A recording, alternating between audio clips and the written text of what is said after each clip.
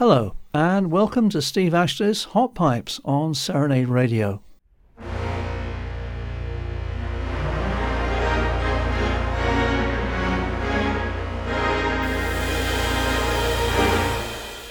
Songwriter Ray Henderson had a string of big hits in the second half of the 1920s. His first success, Alabamy Bound, was in 1925, composed in collaboration with lyricist Bud Green and Buddy De Silva.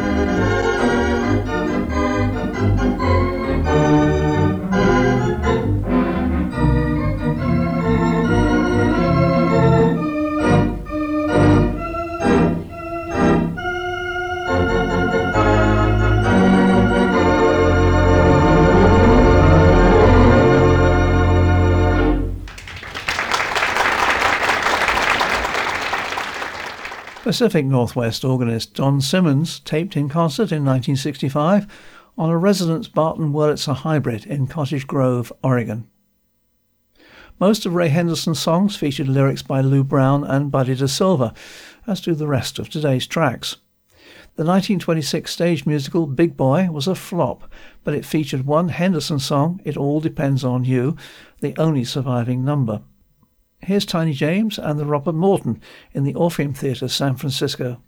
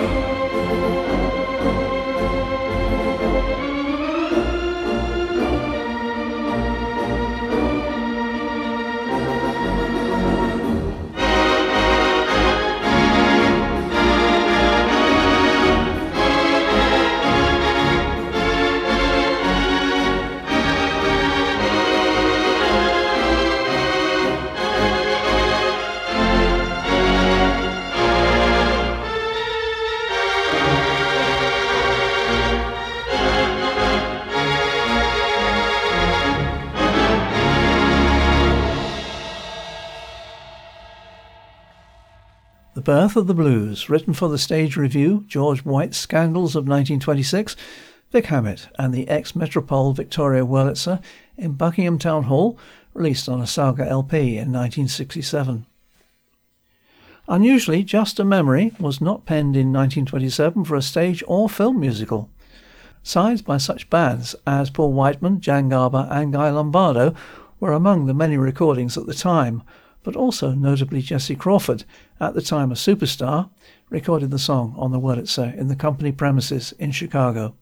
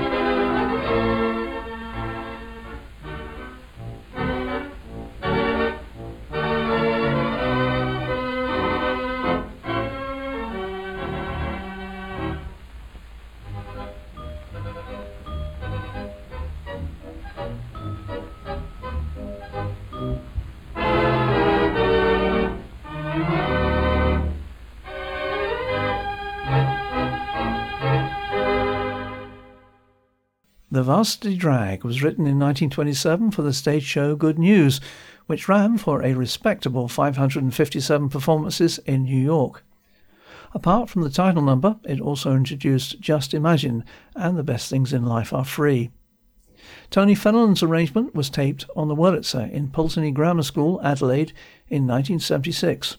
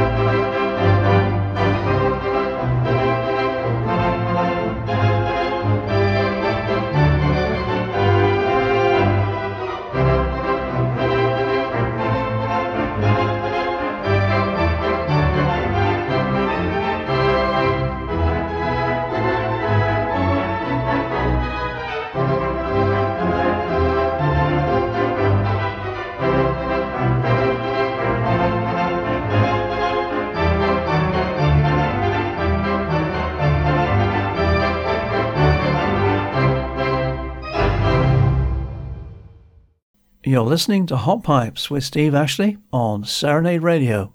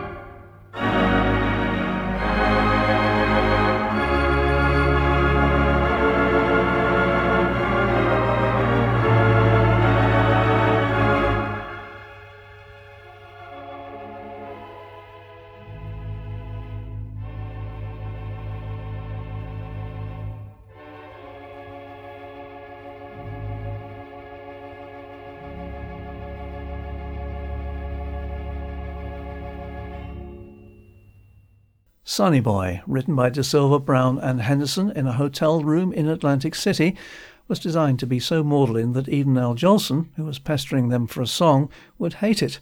Jolson's recording became one of the biggest popular hits of the era. That track was Lynn Larsen playing the Marr and Colton Unit Orchestra in the Thomaston Opera House, Connecticut. The 1928 show, Follow Through, again was a moderate success with some 400 performances in New York. Two songs survived, the lesser-known You Wouldn't Fool Me, Would You? And this, Button Up Your Overcoat. Here's a short track from Dudley Savage and the Compton in the ABC Royal Plymouth from a 1974 As Prescribed programme.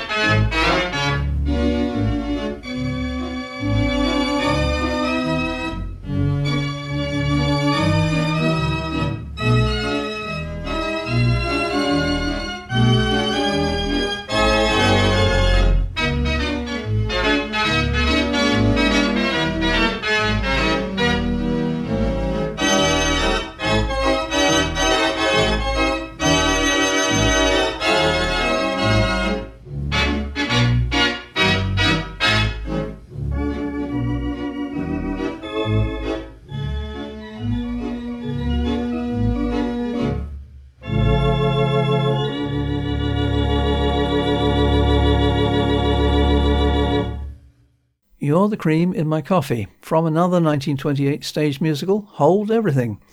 That was Eddie Osborne, a Chicago area radio organist who was equally at home on electronics as pipes. And that was from the first LP taped on the Wurlitzer in William Huck's replica record studio in Des Plaines, Illinois. On to 1929, this time a film, Say It With Songs, starring Al Jolson, who, like Sonny Boy, added his name to the song credits of Why Can't You? As far as I can tell, the only organists to record this were Jesse Crawford and, in 1989, the late Jim Riggs, who featured the Wurlitzer in the fabulous Art Deco masterpiece, the Paramount Theatre, Oakland, California.